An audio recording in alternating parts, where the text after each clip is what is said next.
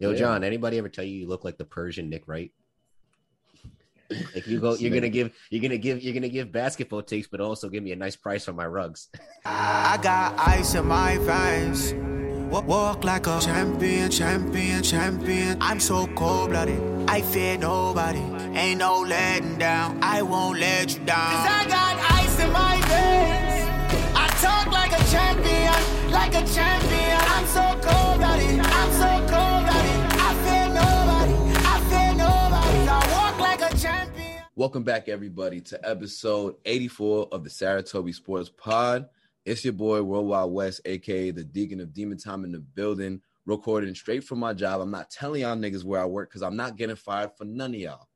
But yeah, and I got my guys with me. We zooming it today. No regrown, unfortunately, so Matt will not be joining us. But I got my other boy just on his phone, just playing Train Sim, just in New Rochelle, just the New York Nets. Ew, New York Nets. Oh my gosh. All I'm saying is, yeah. I know there's for a fact a lot of people who got that phone case, but they colored in one stripe. Yeah, because that phone case looks like it's missing something. It's missing Honestly, I'm something. upset. I'm upset because I really wanted the Punisher logo with the Nets in it. Oh no! If you had the Punisher logo with the blue stripe, you would have gone full 45, bro. And I'm not talking about degrees. Hey man, but welcome, Justin. How you feeling, my boy? Justin How you from feeling? Staten Island. Whether it's a Colt or my president, 45 is the wave. No, you're unintroduced, and I am now muting Justin you. out here talking about you didn't see that guy Mike Stanton hit that grand slam. Hell yeah, It's Mike. about Back damn time. And you hear him to my left, but really across the heart. Hudson. Yeah. My heart's across the Hudson River, wherever he's at, straight from his room. My boy John Bluetooth in the building. LeBron Bluetooth in the building. No, that's not what he is. Come on, say what his new nickname is. Now, what's his new nickname? It's John Persian Nick Wright Mutu. Come on now. Oh, why you gotta do my son foul like that though? Not Nick Wright, bro. You're gonna have to scrap when I see you. I'm not saying that you give takes as horrendous as him because you're trying to say I look like that man, which is worse. I'm just saying that from this angle and from how I see you in the Zoom, when you were closer up in the camera, it was giving Nick Wright. It was giving Nick Wright. It was giving Nick Wright. Well, here's hoping I don't. Not all brown people with beards look like bro. Justin. It's the nose for me. Listen, he's Keenan Allen until further notice. Now, if John ever go bald, bro, it's a wrap. I'm telling you. So he plays for the San Diego Chargers. I'll get hair plugs, to be honest. I'd get the surgery, dog. I can't. I couldn't. I don't think I got a good head shape for bald. Yeah, I don't know, bro. Listen. I don't. Y'all two might have to worry about that. I don't know. See, here's the thing. I don't have enough facial hair, I don't think. I saw a TikTok about that. Put Rogaine on your face. It makes your beard grow. And a doctor co-signed on it. Who said? Moms might need that to fill in some of them. Make his shit connect. JT gave up on it already. I did. Yeah, no. I ain't giving up yet. You gotta get that Rogaine, dog. We trust in the process. Not, you know what I'm saying? Yeah. Yeah. Trust in the process as per usual, man. Boy. Man, all right, so what we got today, you guys, man? What we got? Well, speaking of trust in the process, I feel like I don't trust this process of what the Jets are doing, which is something that they do year in and year out. And so if anybody hasn't heard already, which you probably have already, the Jets traded Sam Darnold, which is something that's not surprising to me because, or should anybody, I mean, his name's been thrown up in trade talks literally since the end of the football season. Surprised it came this late, though, or at least this close to the draft. I think that kind of diminished some of his trade stock, especially with all the quarterbacks moving around already. But also surprised that they didn't get a first-round pick out of this. I mean, a late rounder this year and then a second and a sixth next year. Isn't it a sixth this year and then a sixth this year, second and the fourth next year? I mean, it's okay, but like, I got a lot of fucking picks. I think it's 21 picks over the next.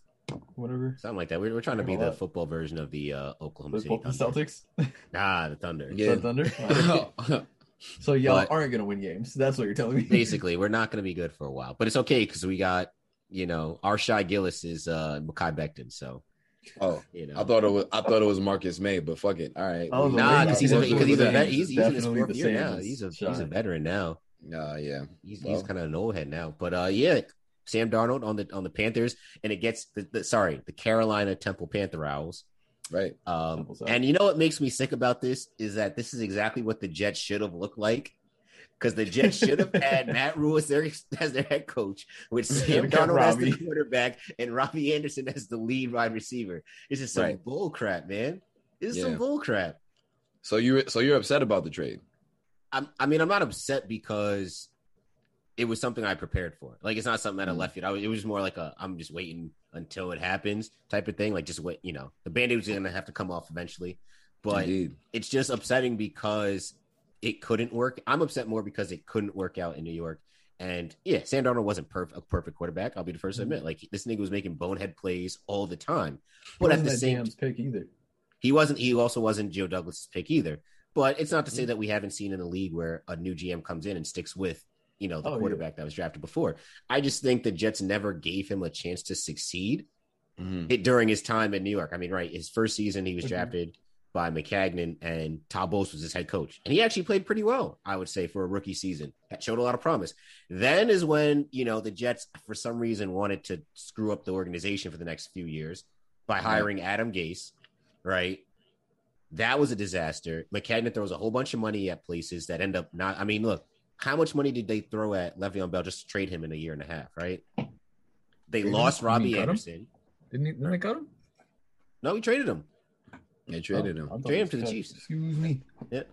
Lost Robbie Anderson a year later, right? No. They did cut him. I remember they cut him. They did cut him. They did cut. Actually, yeah, they did cut him because remember they were saying that he only played in like 18 games and got mad bread. Yep. And I'm glad he got as much bread as he did from the Jets. Because if they weren't going to use him properly, then that's on him, right? You take away Sam Darnold's best weapon in Robbie Anderson. He goes to sign. He signs for less to go play in Carolina. Speaking of the Panthers, they just took Hassan Reddick on a pretty team-friendly deal, if I do say myself. Who I wanted the Jets to get as well. I was going to say, they really are what the Jets should have been. I mean, it's frustrating because this. I mean, hey, I still have to have faith in Douglas. He drafted Mekhi Becton. He got Mims. I would say right now those are his two best things so far that we have going for us. But it's just it's tough when that you could have had something with Darnold and he just never was given any type of chance. I mean, what young quarterback had worse coaching and as little talent as Sam Darnold and succeeded? Yeah, like there is none. Yeah, I feel like we've spoken about that a lot of the podcast. You know what I mean? Like it's just he wasn't put in a position to succeed. Was not helped out at all by the organization, by the coaching staff, by anything. My thing is, do you feel like the way you're upset right now is more just based on those past actions versus the actual good things that may come out of this? Because y'all may end up with Justin Fields. But see, I think that's pretty good. You know what I mean? Well, see, I don't think we're getting outside of Mac, who shouldn't be in the top 10 anyway. If you end up with that, yeah, you're not going to end up with Lawrence. But if you end up with Wilson or Fields, I feel like that's I'm okay with that. But that's the thing, John. Like that. We all know, like the draft is a crapshoot, right? Like who was ever going to guess that Lamar Jackson was going to turn into the player that he was drafted at? The place he was in the first round, right? Like, look how long it kind of took. No, but still, like, look how many quarterbacks went before him, and then he ends up being one that wins the MVP before all of them, right? We didn't know that we thought Baker was going to come in and light the world on fire, but it took him 3 years into the league to finally. I would say for his first season he had success. First season he had success. But look what happened. But look why did he have success? Because they changed the coach. Because the coach wasn't doing anything. Hugh Jackson wasn't doing anything for him. It wasn't until they made the coaching change, right? That now he can do Baker things, right? Yeah. Then the next season with Freddie Kitchens as his coach, a little bit of a regression. Then you go get a new coach in Stefanski. Look at that. No, but that's what I'm saying. Like I feel like your Jets fan negativity because you've been let down so many times is influencing this way more because you have a new coach. Yes. You're racking up these picks like the Thunder, which is what you want to do for a rebuilding franchise. Yep. You got Darnold. Yep. You know, I still think you give him another year, and then maybe you don't draft a quarterback. You see what's going on, or draft someone that you can stash for a little bit longer. We see what happens there with with the later pick or something. But either way, like you still have the opportunity to get a potential starting caliber quarterback, however you want to call it. Regardless, we knew Darnold wasn't going to stick around. My thing is doing that after the whole Corey Davis thing, where he's like, "I thought I was playing with homie." That's interesting. But like I feel like you guys are in a position to really turn the corner, and now you're going to see like it's more of just. I think you're coming into this still negative Jets fan where you got to hit Miles, where he was just, I got no expectations and we got a bunch of new shit, so whatever happens happens. Like Miles, John, every season for the Jets is a not expecting anything, and we were literally here 3 years ago when we drafted Darnold. We were literally this is the exact same situation. You had draft picks. All right, this is going to be the quarterback to lead us to the future, and then look what happened. We botched that. So and I'm just looking at a trend of all the Jets' first round picks, right, over the past decade. We have the only one that's still here is Mekhi Becton, and we drafted him last year. Last year, right? Every single Jets draft pick in the first round for the last 10 years has been gone within their first 3 or 4 seasons. I think that should tell you a lot of things about football. One, the draft is never won in the first round. The Patriots are a perfect example of that. And two. And two, I think those 2 through like 4 rounds, it's really about finding the diamonds in the rough. You know what I'm saying? So, and I do think it's more so about being a good franchise, more so than like drafting high caliber players. You know what I'm saying? Yeah. And I think that's why a lot of people are so high on Zach Wilson. And now, obviously, with the reports coming out about Mac Jones, people are so high on him because they're trying to overthink it. I don't know. They are. But and that's what. Because I'm just saying, there's no reason why Zach Wilson should be getting Patrick Mahomes comparisons, and he hasn't even stepped on an NFL field yet. Bro, look at someone made a good point that I saw on Twitter. Some reporter. It was Look at Zach Wilson's year before this past season. I think it was like 18 touchdowns or something like that, 10 interceptions, which is not like great, from the college level, those right? James numbers. Yeah, right. And you would say, like, all right, if Justin Fields did that, he'd be killed for that. His draft stock probably would have plummeted, if he put up those numbers. I think people get so lost into this, oh, he had a really good season, so he must be a star quarterback. I mean, look at how they were fawning over him at his pro day, making passes like, oh my gosh, like, look at this great pass. And somebody was like, well, Sam Darnold made that pass in an actual NFL game literally last year with no wide receivers, with an NFL rush coming at him. So nobody, like, who had Zach Wilson on their board at the start of last season? Nobody. Who had Mac Jones? Nobody. But yet somehow these guys are now can't miss prospects. But you can say, but I mean, that's always, the thing about that's it always is the case. That's every year though. It's every year, and every year it doesn't. And every year we always see that it's usually more often than not those guys don't pan out. And it's true. I mean, I agree with you, but you also have a couple 1 year wonders that end up being in the league, and they actually look decent. Like, I would argue that Joe Burrow, obviously he tore his ACL, but is definitely an exception to the rule. You know what I'm saying? Like, Cam, say what you want about Cam Newton at this point in his career, but he really had that one Heisman-worthy season at Auburn. But outside of that, he didn't do anything in Florida. He was putting in work community college, but that was community college. You know what I'm saying? So in some situations where people be killing all 3 or 4 years that they're in college, it don't even end up mattering. Like, you could look at Johnny Manziel, for example. You could look at Tim Tebow, for example. Both were first-round draft picks, by the way. So I don't know. Like, you mean the baseball player, Tim Tebow? Yeah. New York Mets. Retired baseball player. Retired baseball. Retired famer. I give my life to God, Tim Tebow. Oh, my God. Y'all are the worst. Hell yeah. Jesus freaked it. Nah, shit where he was at Top Golf with Pat McAfee? Yeah. Jesus loves you. Can't. I don't think I can hang out with Tebow, bro. He don't look like. No, I get what you're saying. I honestly think that like, my gut is just telling me Fields. I'm not going to say the best because Lawrence, I think he's going to be a good quarterback, but my gut is telling me that Fields is going to be the guy, just because it's so much shades of Deshaun to me. I'm hoping that Justin Fields ends up being the Tyrese Halliburton of this NFL draft. I really underappreciated. Yes.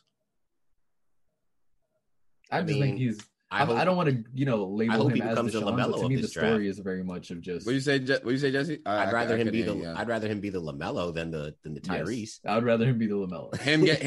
him break his wrist midway through the season. Outside of that, Like, nah, I'm just fucking around. Him smashing Tiana Trump. right? Big Trump. That's the gotta only talk about Trump that Allegedly. Yeah, that was a Facebook report. I gotta see Bleach. I gotta get the Bleacher Report notification on that. But no, I really do think that's my thing. I think Fields, like, out of him and Lawrence, to me, are the ones who off the bat you could be like they can come in and start. And I just think Fields, like, he's shown, you know what I mean? Like, I trust him more than the other quarterbacks in this draft right now. I could be very wrong, and that's the crapshoot of the draft, like you said. But, like, to me, I feel better picking Fields if I need a starter day one as opposed to the other quarterbacks outside of Lawrence. I mean, he's played. I mean, I just don't understand. Like, you say what you want. Like, I ain't never watched a BYU football game this past season, especially with COVID and everything. You know what I'm saying? But Justin Fields, Ohio State was on every single week. You know what I'm saying? I seen Ohio State beat Clemson in the semifinal of the college football playoff. You know what I'm saying? I've seen him had outplay. that conversation about him outdueling him. Yes. So I mean, like, him. yes, he outplayed him. You know what I'm saying? So I don't know. This whole notion of, like, somebody that we haven't even really seen that much versus somebody that we have seen, it's just like it doesn't make no sense. So I feel like I hope Justin Fields end up killing, but like Justin said, it's a crapshoot. We've seen people that's been good end up being ass, and people that's been mid end up being great. So I don't know. And that's my thing as well. Like, if you're the 49ers, I can understand if Wilson is there, taking a flyer on Zach Wilson, because you still have a game managing starter for the next year or two. You know what I mean? Mm-hmm. But my thing is, if you need a day one starter, I don't feel comfortable taking Wilson or Jones. I don't think Jones is worth a top 10 pick anyway. Do they need one though? No. They don't need one because they still have Garoppolo, and you could just. That's what I'm saying. They can, but those are two people that you can stash and see what you got. I think you can stash all both. Wilson You can. I mean, if you're at the position of the Niners, But I think, listen, I could see fucking Justin Fields coming in and taking that job, or Jimmy's always gets hurt. Jimmy gonna get hurt. Justin Fields getting that job and never giving it up. You know what I mean? I honestly think that I would rather. That's who I want the 49ers to pick. We spoke about that off camera last week. That's if the Jets don't pick him, that's who I would want the 49ers to pick up. I think it would be filthy. Him with Shanahan, but imagine we're not making these decisions. Right. Imagine if I told you going into this season that the top three quarterbacks that were going to be drafted outside of Trevor Lawrence was going to be Mac Jones and Zach Wilson. Oh man, that would just be. That's the thing. It's like I saw a few BYU games. I saw them play against Houston earlier in the season. I saw them play against. What channel you seen these niggas play? Time out. Me stop. At work. ESPN. ESPN. One of those ESPN Friday night, primetime games. Yeah, sure. Then I saw them play against Coastal Carolina in the bowl game. Zach Wilson didn't look great in the Coastal Carolina game. He looked pretty. I remember watching him against Houston. He looked good, but there was watching there's nothing like he does that's like tremendously that great that you haven't seen any other college quarterback do at any point. I mean, you can find a Pac-12 game at 11 p.m. on a Saturday night and see these niggas throw for like 450, 500 yards doing the exact same thing, but nobody cares about them. Or the Big 12, that's a fact. Exactly, right? But it's, I think whoever's going to have the most success in this draft, any quarterback, is obviously going to come down to what team they're drafted to, how well they build around him. Will they give him an offensive line? Will they put weapons around him? Because you can't do it all by himself. Even look at Justin Herbert, right? So me personally, I don't think it's unfair to say that if the Jets, let's say, draft Zach Wilson, he should play at the same level as or near Justin Herbert or Joe Burrow before Joe Burrow got hurt. Right? Because now you're supposed to have decent. I'm not saying that Corey Davis is the same type of weapon as Keenan Allen, right? But he's a weapon, right? Yeah. Mims is a weapon. So I think if he's this highly touted, he should be playing at that level. And look at that. Herbert was able to, I guess, overcome bad coaching and, our boy. Why am I blanking on his name, though? That's my guy. Anthony Lynn? Anthony Lynn, right? Like, I guess that was bad coaching, but somehow Herbert still was able to chef. So Saleh is supposed to be this, good head coach. The offensive coordinator is supposed to be really good. I don't think it's unfair to say that with the pieces around him, he should be playing near that type of level. I don't think it's. I feel like that's with that's the way not they're unfair. Talking about him. Exactly, with the way they're talking about him. Yeah, with the way they're talking about him. Because they said they comparing this man to Mahomes, and if you getting compared to first off, as a Caucasian getting compared to Mahomes, shouldn't anybody be getting compared to Patrick Mahomes ever? But if that's the type of comparison that he's getting out of college, I mean, I got to see him play. I've never seen him play, bro. Pro days don't count to me. You know what I'm saying? But that's the problem, though. Like, because you see, they never, and we see this in the NBA draft all the time, right? They never compare dudes to non-superstars. Regular players. Yeah, like you see like a dude drafted with like the 27th pick in the NBA draft, and like, oh yeah, he's got some shades of Jimmy Butler and Kawhi Leonard. Well, then why is he going 27th, right? Same thing with Man's is really Trevor Ariza. Exactly. It's like same thing with Zach Wilson. If Zach Wilson is supposed to be the next Mahomes, why is Trevor Lawrence everybody's number one pick? That don't make no sense. Well, listen, you're not about to draft anybody at the NBA and be like, hey, like he plays very similar to Jared Dudley. You know what I'm saying? Like, Jared Dudley been in the league for 13 years. Hey, fuck it, you're right. Jared Dudley was a bucket out of Boston College too. In the Pumas. Man. In the Pumas. Before it was cool. That's my son's shoes used to look like slippers when he was playing. Like, there's a lot of players in the league that you like, dang, that's a great role player, and he finds a niche, and he's in the league for like 10, 15 years. Channing Frye.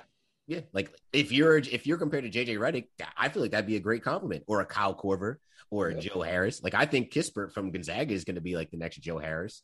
I don't see what the problem is. I think we got to get out of this whole notion of comparing guys. Those headlines don't sell to casuals, though. They do not. Right. The thing. Yeah, right. Because the casual basketball fan, in general, like say a casual basketball fan from Minnesota, he might have heard of Joe Harris, but he probably never seen Joe Harris play, except when he played against the Timberwolves. You know what I'm saying?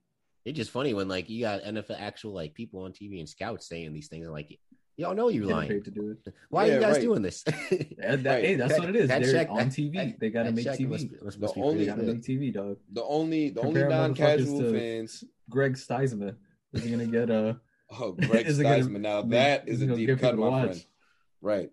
The only non-casual basketball fans that know who Joe Harris is are Nets fans, obviously, and niggas who bet, because the nigga Joe Harris hit mad threes.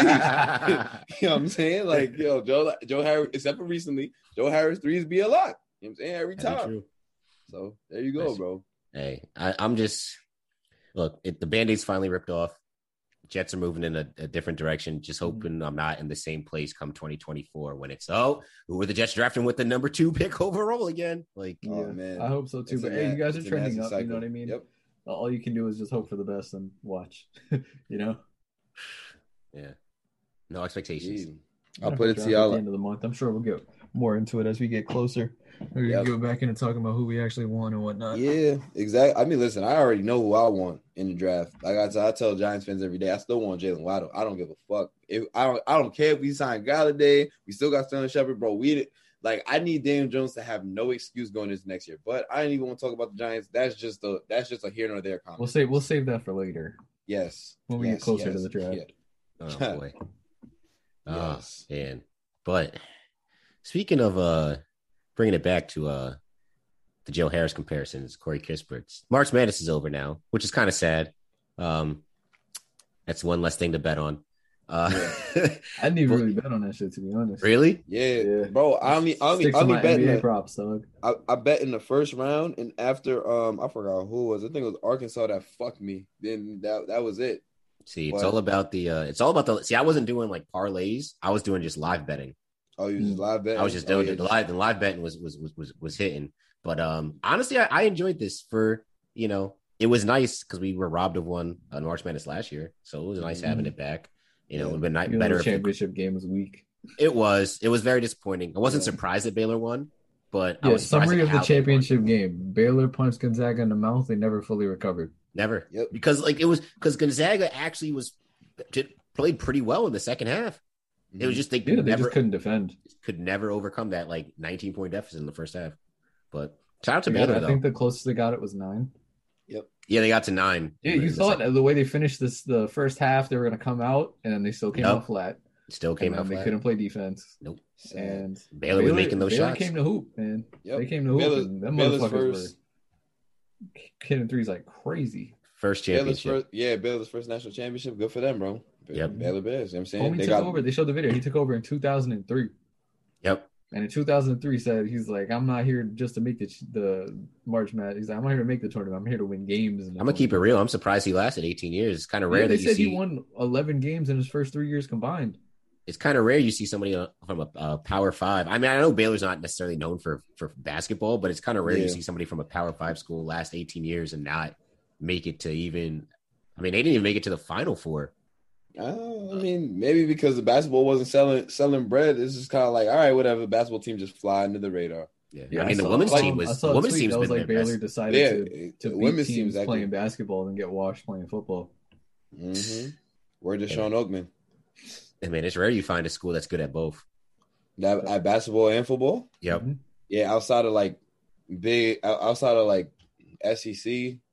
I want to say like FSU, but not really because their football team has been kind of trash lately. Not really. Nobody's really consistent. Florida, I would say is probably in the past, like in Yeah, our they're solid at lifetime. both ends. They're Yeah, solid. in I our would say- lifetime, Florida's probably been the most successful Yeah.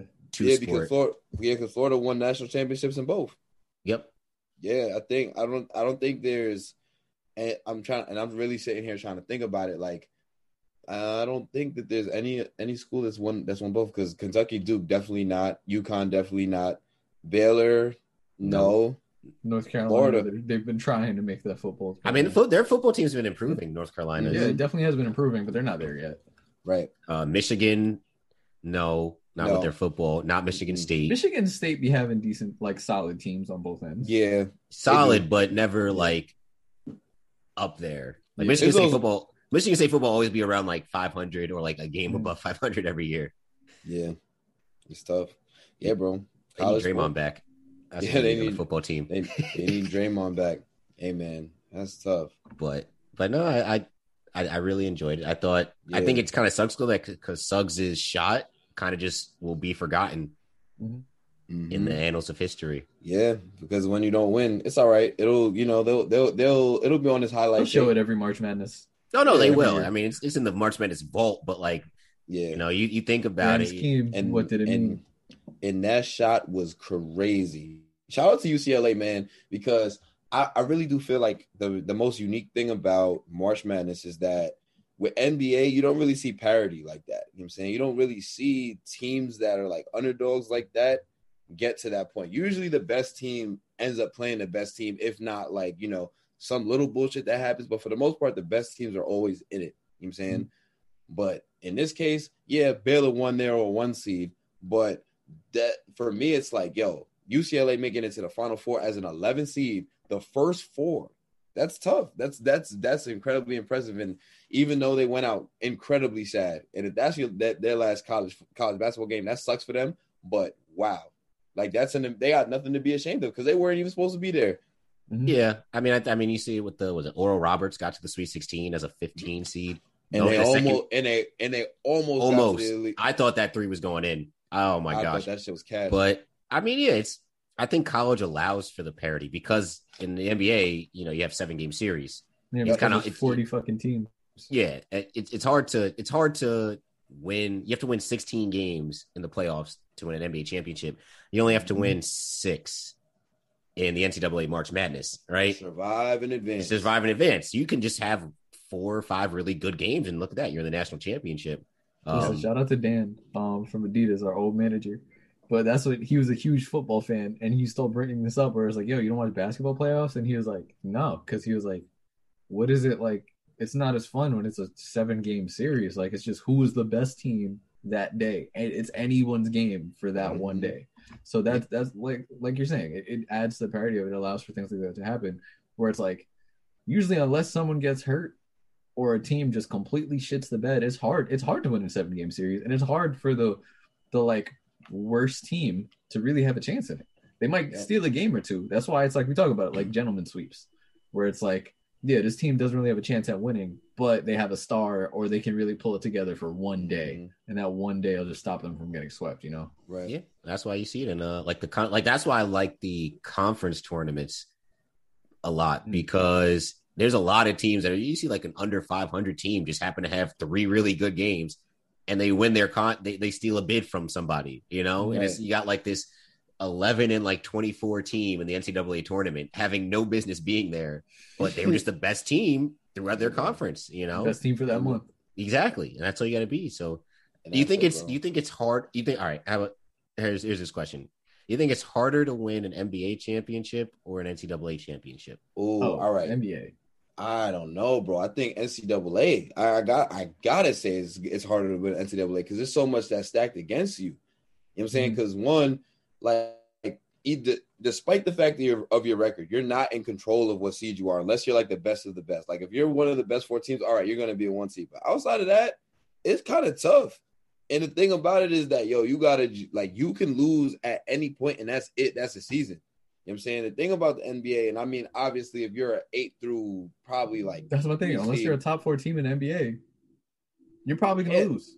Yeah, but that's what I'm saying. You got 4 chances. You got 4 chances to beat somebody. You only got one. You also got 4 chances to get smoked every game. But you still got a chance. But that's the beauty of it. You still got another game after, unless it's like game 3. You always got another game. Yeah.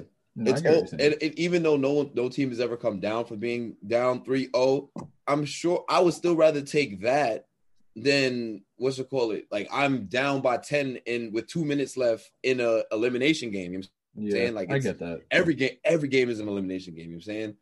Yeah, so like when you see teams like the old Villanova team that won against the against Georgetown like in a while ago. You know what I'm saying? When you got fucking NC State that won with Jim Valvano all of those years ago. You know what I'm saying? Y'all seen the survive in advance 30 for 30. Like it's tough. Like, you know what I'm saying? Like to really get there. Like, imagine getting upset like that by a team that don't even deserve to be there. Like that shit could only happen in college. Bro, imagine get like Abilene Christian. Like, how sick I'd be if I was Texas and I got upset by Abilene Christian. Right. You know what I'm saying? Bro, Florida Gulf Coast before that 1 year. That's what I'm saying. That year where they just started beating motherfuckers. City, like, who baby. the fuck are you? Yeah. Where is Florida Gulf Coast at? Like, yeah. March Madness. The whole state is coast. What's happening? The March Madness, and listen, bro, that's why I'm saying like that's why they had to have that shit this year. Like I'm telling you, there's people that's going to Oral Roberts University next year just because they saw them play on TV. Literally, that happened with Florida Gulf Coast. After that, consistent bids, people started wanting to go. And Wichita State with Shaka Smart. Think about how he built up that program. Nah, Shaka was with VCU. I mean VCU. Sorry, my bad. But Wichita State was Greg Marshall. Greg Marshall. Yeah. And then look at that. It propelled Wichita State out of the Missouri Valley Conference into a more respected American conference. Mm-hmm. And like even like a school for Oral Roberts, right? Small ass school. Every game they win in the tournament is like, I think it's like $1 million or something towards their budget. I mean, that helps with not only just the basketball program, but admissions and all the other sports. Yeah. Like, shit, because to get to the Sweet 16, you won 2 games? 2 games, yeah. Shit, $2 million for a small school, that's a lot. I mean, not like Kansas or anything like that. And crazy enough, fucking and I don't know, and just quick transition, like I don't understand like the point of giving niggas lifetime contracts, bro. Like, what is up with that? I don't get it. Like, and I get it, like, all right, bro, like, you know what? You won, you got some. What if they do it because they think that motherfucker's gonna die soon? Bill Self not gonna die though. Yeah, John. I don't know. I mean, it makes sense if you maybe give it to like Roy Williams. See you at the cafeteria. Right. You're not really eating the healthiest. You don't take care of yourself. You're studying film for so long. You don't sleep well. Right. You're putting your all into this. We don't know how much longer you got, but we want to make sure we got you for as long as you got.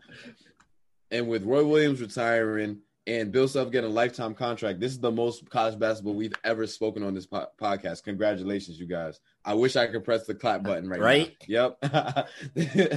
Hi, Nino. Say Nino. Like it's not Japanese. Yeah, right. All right, Consuelita. Niggas started wilding. But yeah, man. Roy Williams had a good career. All y'all UNC fans is sick. I don't really give a fuck about y'all. But yeah, end of an era for UNC basketball. Bill Self getting a lifetime contract. All right, you're not LeBron, nigga, but fuck it, whatever. You know what I'm saying? Like, it's a respect or thing. Coach Cal, because Cal has one. Well, yeah, Coach Cal, but think about the nigga. Well, I mean, I guess they both put a lot of niggas in the league, but think about Coach Cal put too many niggas in the league, bro. That's him. He got. Yeah, I mean, I would say that Roy's put more. Well, I mean, Roy's just been coaching longer, but he's been coaching 33 years. So I mean, because what he put Vince Carter. Yeah, he was there with Vince Carter. Like, yeah, he was there with Vince Carter. So yeah, I know he was like, and he was on the coaching staff when Jordan was there. So he was an assistant coach, but that was Dean Smith's team. But yeah, can you believe it? I think this is only like the sixth. Oh, and Hubert Davis ended up getting the job, so shout out to him. Mm-hmm. Nets legend. But this is I think this is like their sixth coach since 1950 or something like that. Like, it's crazy. That's crazy. It's crazy. My teams could never. My school's on its. Actually, no, Temple's done pretty well because after. Well, I mean, think about. This since John Chaney is only the second coach. You know what I'm saying? Because it was John Chaney, Dumphy, and McKee. Yeah, since the 80s. Mm-hmm. Yeah, this is the third coach since the 80s, so that's not bad. Yeah, we just gotta, we just gotta win. We just gotta win. Somebody will build the program back up. But yeah, it'll probably be me in like 15 years. Don't worry. Man. Facts. Riding the success of the podcast. Right. Yeah, that's who's gonna be broadcasting the games. It's Saratobi Spot. Right. Oh boy, but we don't get a logo on in Leo Chorus. Imagine. Ooh, yeah, right. We gotta get a banner hung up. We're gonna partner with what is it? The Fanatic. Nice. Oh, so the center is just gonna be like his face, just the mad, the fucking green with the nose. No, we need fucking gritty. Oh yeah. Oh gosh. Gritty. Oh man, it's actually very funny that we're talking about ex players on certain teams because now we get into the real nitty gritty because former Kansas Jayhawk Paul Pierce, Nets legend Paul Pierce, Pierce, Clippers icon Paul Pierce, Washington Wizards ring of fame. My man's Paul Pierce is going through the greatest midlife crisis of all time. And let me tell y'all why, yo. And this is why I need Funk Flex. This is why I need Charlamagne to drop a flex bomb for me because this man Paul Pierce is outside doing he bringing the bitches to the crib. He inside, boy. No, bro. He's missed the bitches for sure, bro.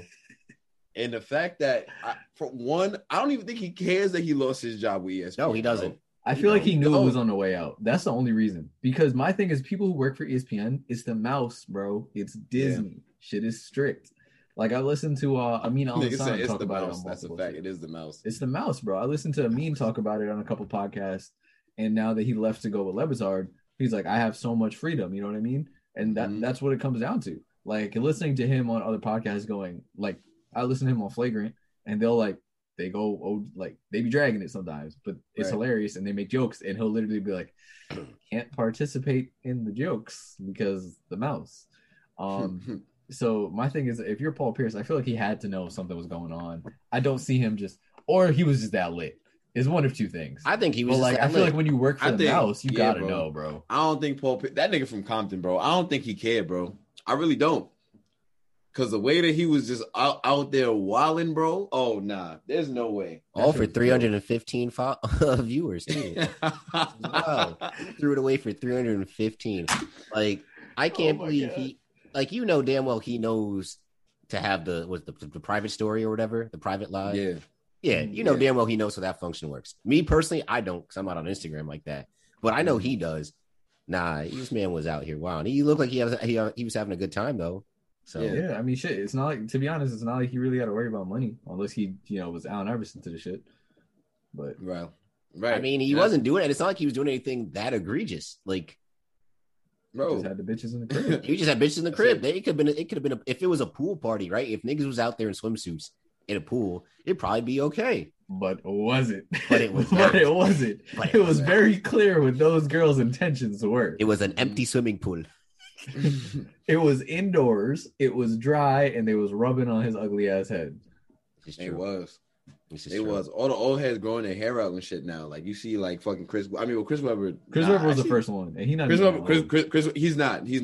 that old, but he got it. Fucking now, Stephen A. growing his shit out. Fucking Eric.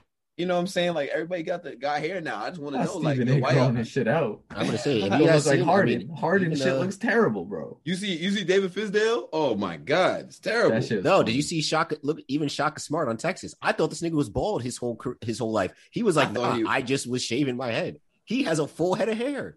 Oh wow, I gotta look at this. My man's Bro, he Adrian just Reverse from now on. You think them joints on Paul Pierce's IG, like off the camera, they was watching his head? It probably was. Ain't he married? Ain't Paul Pierce married? He gotta be married, right? I have don't no think idea. so. Yeah, He has a 'cause kid. I I know feel he like has he's kids. divorced. Yeah, I think Maybe. he might be because I know he has Oh. kids. But It makes sense. Hence the midlife crisis. Well, shout out Paul Pierce. You the real playoff P now. You know what I'm saying? Like, yo, you got it. Solidified. You know what I'm saying? You no longer John, is he still on your wall of shame? As a basketball player, yes. Uh As a person, he's moving. He's moving away from it. all right. That's valid. You know what I'm saying? He seemed like he a real nigga, bro. Oh, he's married, bro. oh no, Yeah. Oh, he is? Oh, Yeah, damn. he married. Oh, damn. We don't. Damn, I thought black men ain't cheat. What happened? he not black. He no He black. ain't no black. He no black. Oh man, is his wife fire at least? He's Paul Pierce Right. with the accent on the I. Well, they've been married since 2010. Damn, my man's been married for 11 years, bro. They met in. Wow. They reportedly met at the 2005 All-Star Weekend and began dating afterwards. She reportedly dated Larry Hughes before meeting her future husband. Oh, so she's an interior designer. So she's a ball hog. wow. I see. All-Star Weekend, dog. All-Star You met Weekend. your wife at All-Star Weekend? Yeesh. That's Let wild. me stop. Okay. Oh, Justin, that ain't right. That ain't right. What? Hey man, look, we all know what happens at All-Star Weekend. Man, that's somebody's wife, man. Not mine. Couldn't happen to me though. Right? Hell no. I would swear to God, if I heard some little nigga talking about my fucking wife being a fucking ball hog, yo, I swear to God, I wouldn't do shit because I got mad It's money. either that or the wife smell like Honey Nut Cheerios. So pick. Damn, where are these buttons when I need Facts, them, boy. son? Oh my God. Well, Oof. Oh man, wait. All right, switching gears again, but keeping it with the Kansas person, right? heard. A thought just popped into my head Talk regarding the MVP. So James Harden is going to be out for the next few games with a hamstring strain, right? Mhm. Yes. And Joel Embiid missed about a month or so Yeah. with an injury. So my Yep. question is basically like, how much should injuries play or shouldn't play into factoring who's an Oof. MVP? Like, and A at lot. what point do injuries, Bro. I This think is it goes such into- a tough question, John. You tackle Is it it? first, bro. I No, think it is. goes No, it into is. Well, yeah, go ahead. How much games they miss. Hmm. That's the first and foremost. Like it's and we always talk about that anyway because we have to worry about qualifying for the award and stuff like that and for certain stats and whatnot. So to me, it's Mhm. how many games, how well does the team do without them? Those are like the two biggest things for me. Right. Because if you're out for, let's say, 3 weeks, right? 2-3 weeks, depending on how many games you go in, you might have a lot of back-to-backs in the time, it varies. But if you're out for 2 to 3 weeks, your team only and is playing, let's say, an average competitive level schedule. You know what I mean? And your team only loses 1 or 2 games. To me, this is always my argument where it's like Shaq and Charles talk about it of, is it the best player or is it the best player in the best team? How much the team is it an individual award? Because to me, like, you got team success as a part of it, but it's also why if that motherfucker's off the team, how well is the team going to do without him? That's really my thing. I think you got to be a top 5 seed. And my thing is, if you're not on the team, how well will the team do without you? So I think that if you're out for a long period of time and your team is still cooking, that goes into the organization. Your homie can win, executive of the year or whatever, coach of the year. Right. But if you miss a lot of time, I think you should be out of the MVP race. See, if everyone that's- misses a lot of time, that's different. And that's kind of what I'm happy you said that, because that's basically what my argument is that like this year is so unique because the people that you would think that it would be MVP outside of James Harden, who I personally feel like is the MVP, but he's about to miss time, you know. But before that, I thought the clear front runner had to been Joel Embiid. You know what I'm saying? Because based on the way he was playing, the Sixers was the 1 seed at the time. I think they still are the 1 seed. Nope. The Nets are the 1 seed? Fuck them. But they were the 1 seed at the time. The team was playing really good basketball. Still kind of is, not really as much. But, you know, he was playing at a career level. You know what I'm saying? LeBron, also another MVP candidate, I felt like at the time. But then he got hurt, and the Lakers started losing some games. But they're still kind of afloat. But, you know what I'm saying? And now Harden. I'm saying, like, Harden is probably, like, not the most recent example. He's about to miss time or however long with his hamstring injury. And the reason why I say that James Harden should be the MVP is it's simple. He's been playing better basketball than everybody else. Mm-hmm. And without him, the Nets probably wouldn't be as good as they are. Like, you look at where the Nets were at the time that him, KD, and Kyrie had started playing together. They were at what, Justin? They were a 6 or a 7 seed? Yep. Like 2 games over 500. Mm-hmm. Right. And it's with the help of James' triple doubles, his great assist numbers, and his overall efficiency is why I feel like, to me, he should be the MVP. But injuries definitely do unfortunately, it plays a role in it. But you know what I'm saying, like, as a caveat to what John is saying, it's like, all right, so like hypothetically, right? Can we say that LeBron isn't the MVP when they were probably the best team in the West, and then they lost mad games after the fact? You know what I'm saying? It's kind of like, damn, you remove that from the team, and you know what is really the conversation? Who's most valuable versus the best player on the team, on the best team? But this is such a unique year because I really do feel like I don't know who's going to win MVP. Like this time last year, we was probably saying, this time last year, we were in the middle of a pandemic. So we was probably talking about The Last Dance. But this time last year, without the pandemic, we was definitely saying it was Giannis. You know what I'm saying? Like 2 years ago, we were saying like by now it's Giannis. But at least by this point in the year, you know it's the best player on the best team. You know what I'm saying? But this year, I don't know. Yeah, it's interesting because I would say with the Lakers, I think LeBron lost a little bit of his MVP race, or at least his claim, when Anthony Davis went down and the team took a dip. Yep. Because then LeBron wasn't able to carry as much. They still, I think, won like maybe 1 or 2 games, but you could tell it wasn't the same Lakers team. He wasn't able to keep them as afloat, and then he goes down, and then everything bottoms out. Right. With Joel Embiid, I also thought he was the clear-cut favorite before he got hurt. And then, the team actually was able to stay afloat. It's actually very impressive. The Sixers are built well.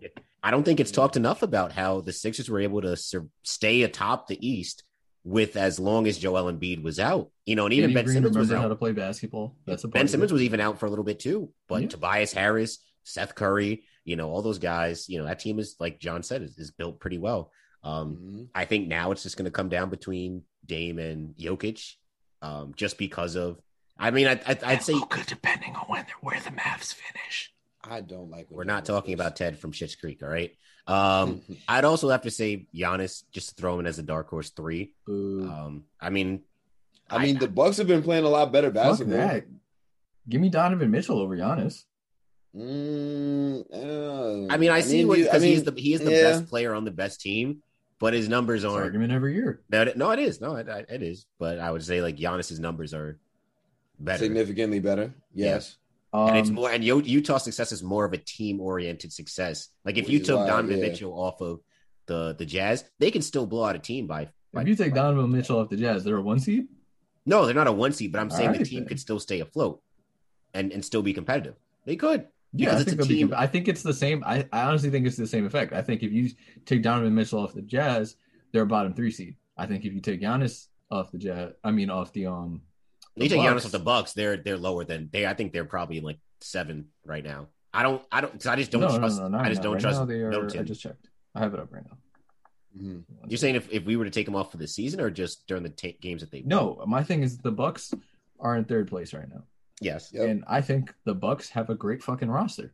And if you take Giannis off the Bucks, I still think I think it's basically to the same effect. I think they're a bottom 3 team in the East. Yeah. Yeah. And I But think that's the same thing with Donovan Mitchell off the Jazz. I don't know. I don't think that. I don't think they're bottom 3 in the West. Not But you say bottom 3. like you saying 6 through bottom 8 3 or seed, bottom playoff. 3? Okay. Bottom 3 playoff. I'd say they would probably be a 4. I'd say they'd probably be within 4 in the 6 range if there was no Donovan Mitchell. Yeah. So without Donovan Mitchell, you think they're better than the Lakers and Portland? Well, not the. Well, I mean, in a healthy league, probably not. In a healthy. Okay, yeah. so then you think they're better than Phoenix or the Clippers or the Nuggets without Donovan Mitchell?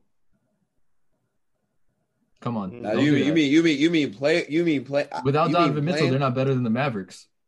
Nah, definitely not. And the Mavericks are the 8th seed. So yeah. I could see. Maybe. I don't know. It's very it's hard with the Jazz. Listen, Giannis so is out of the team-oriented. MVP conversation this season, and it should stay that way. Also, I looked up how many games do you think those top 3 guys have played? Who? The top 3 guys? So right now, you're talking about like Jokic. No, I'm sorry. Oh. I didn't do Jokic because he hasn't really been out that long with injury. So I did the people who have been out. So LeBron, Harden's about to go out, and Embiid. Combined? No. How many games do you think they played this season? Harden's played over. I know Harden's played over 35. Harden's played the most at 42. Okay, yeah. LeBron's played 41. I'd say Embiid's at 30. 32. All right. That's a gap. That is compared to like what Jokic and Dame at like probably what near 50. Exactly. And then my other thing is with that, how many games does Harden miss? Because I think I'm with you on Harden to me being like the MVP in that sense. And then now how many games will he miss? Because I think him having the most out of those players that have been hurt definitely goes into it. And then it's like if there's 30 games left in the season, he misses half of those. How much does that hurt his stock? It does. That's just the way that it works. You know what I'm saying? Yeah. And that's kind of like what I'm trying to say is that because injuries is playing such a critical role in everything this year, it is so hard. Like the MVP is not probably who we would have expected it to have been going into the season. Like also Jokic hasn't been putting up the best numbers for a decent amount of time now. You say he has not or has been? He's been doing Jokic things, but the box score isn't reflecting it as much. So my thing is, if you're going to go based on how well just he's playing, they need to be a higher seed to continue that argument, in my opinion. Well, see, I think the argument for Jokic, I think everybody has is because of his win share. I think it's his win share is so high, or so much so much. But higher my thing is, you still got to be a top. You still got to be a higher seed than that. No, I think so. I think especially if he continues this, like they're winning games, but it's 17 points, 14 points, 21 points, 16 points the last 4 games. What's his overall average? He's averaging 26 right now. 26 what? Which is fine, but my thing is it depends on how you finish the season at this point for him. What's the entire stat line? Like 26 when what?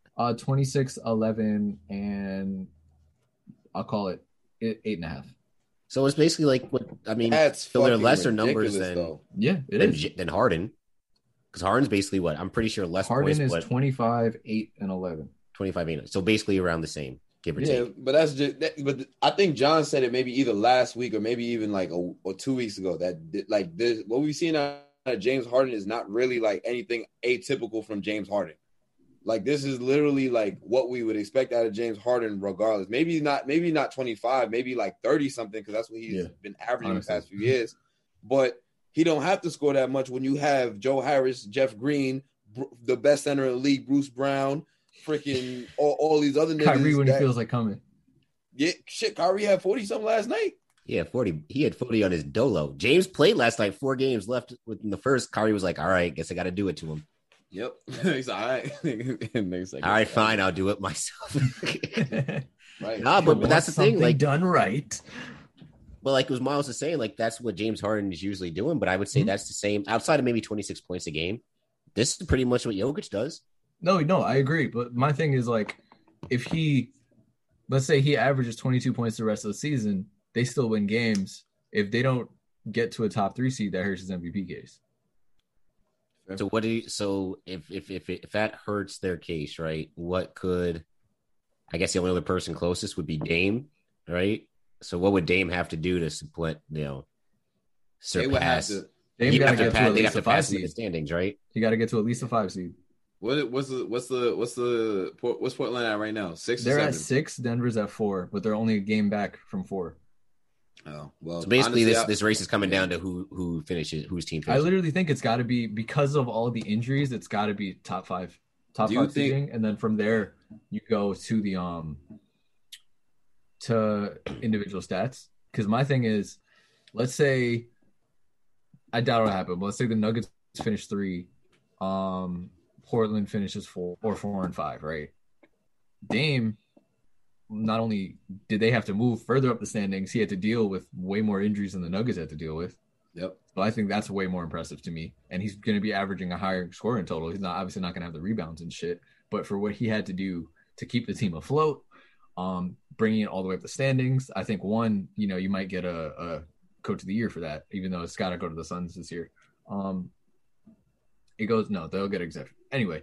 To me that weighs more. The Tibbs. Yeah, to me that weighs more. I like what you said about the, earlier with the whole, you got to judge how a team plays, with that guy out. I think it's kind of a slippery slope too sometimes, because like, let's say a guy is out for 2 weeks, right? Yep. But they just happen to play a whole bunch of scrub teams. Like That's what I said. That's why I put in an average level competitive schedule. Yeah. Right now, the Mavs schedule is not competitive. Like I said, I think a week or two ago, they have 7, only 7 teams that they play were at 500 or above. So my thing is, does Luka have a case for MVP? Only if they finish top 5. That's it. And that's because we started out 9 and 13. So True. bums. Now I feel like this is always a possibility, but it never really happens because it's usually a clear-cut favorite for MVP and then everybody else to follow.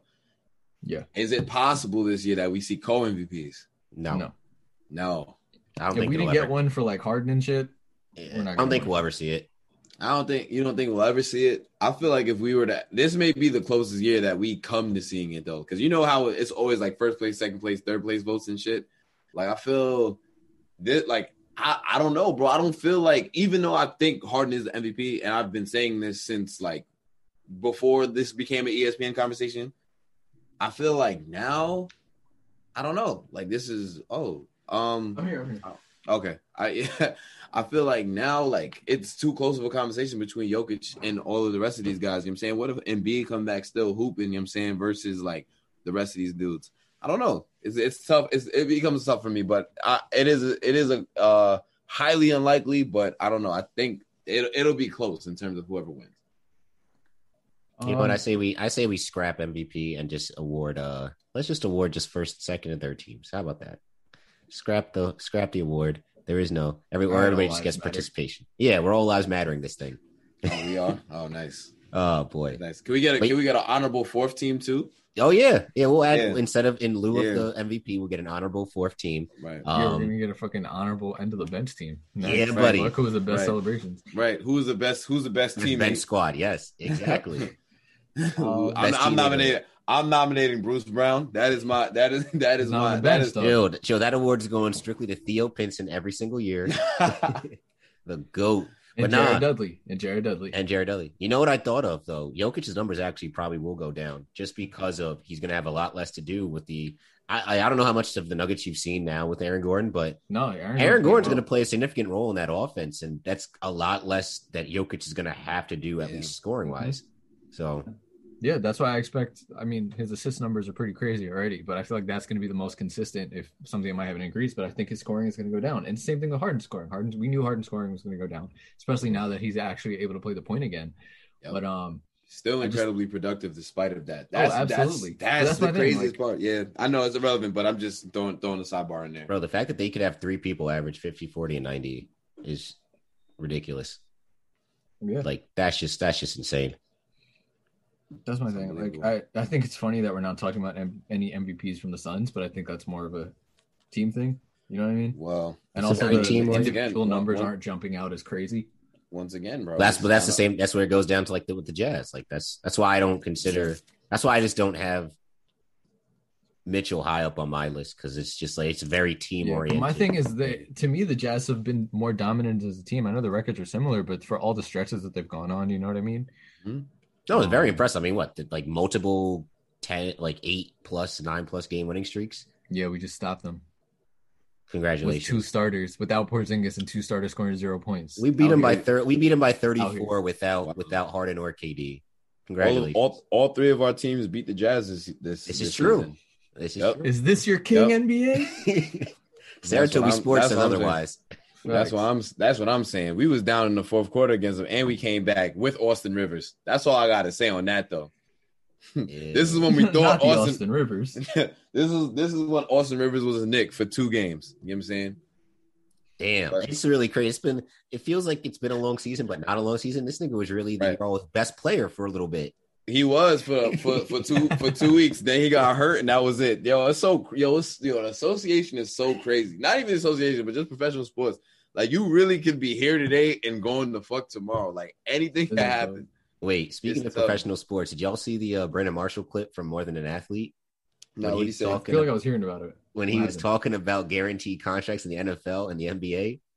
John, if you haven't seen it, you got to go watch it. What did he give us a synopsis? Basically, he was loud and wrong about guaranteed contracts and was talking about like how, because it's the whole the thing between like NFL doesn't have guaranteed contracts, but NBA does. CTE league, because they don't want to do it for themselves. Bro, this man was saying like, the NBA don't got guaranteed contracts. I know personally they don't got, only like 4 people got guaranteed contracts, and everybody's looking around like, bro, you're wrong.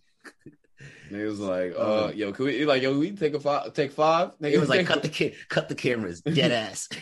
Bro, that was like, I didn't watch the full clip, but it's I saw it on TikTok where it's he's asking someone whether they would take him or Ocho Cinco, and then he's like, well, what's the situation? He's like, no, me or him?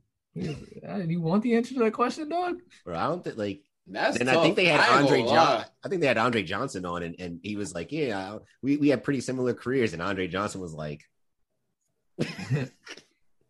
niggas gotta stop shitting on my son B Marsh, bro. This man was no, he was a problem. He was crazy. But when I would feel more comfortable with a average quarterback throwing to Chad Johnson than Brandon Marshall, simply because Chad Johnson will just be open.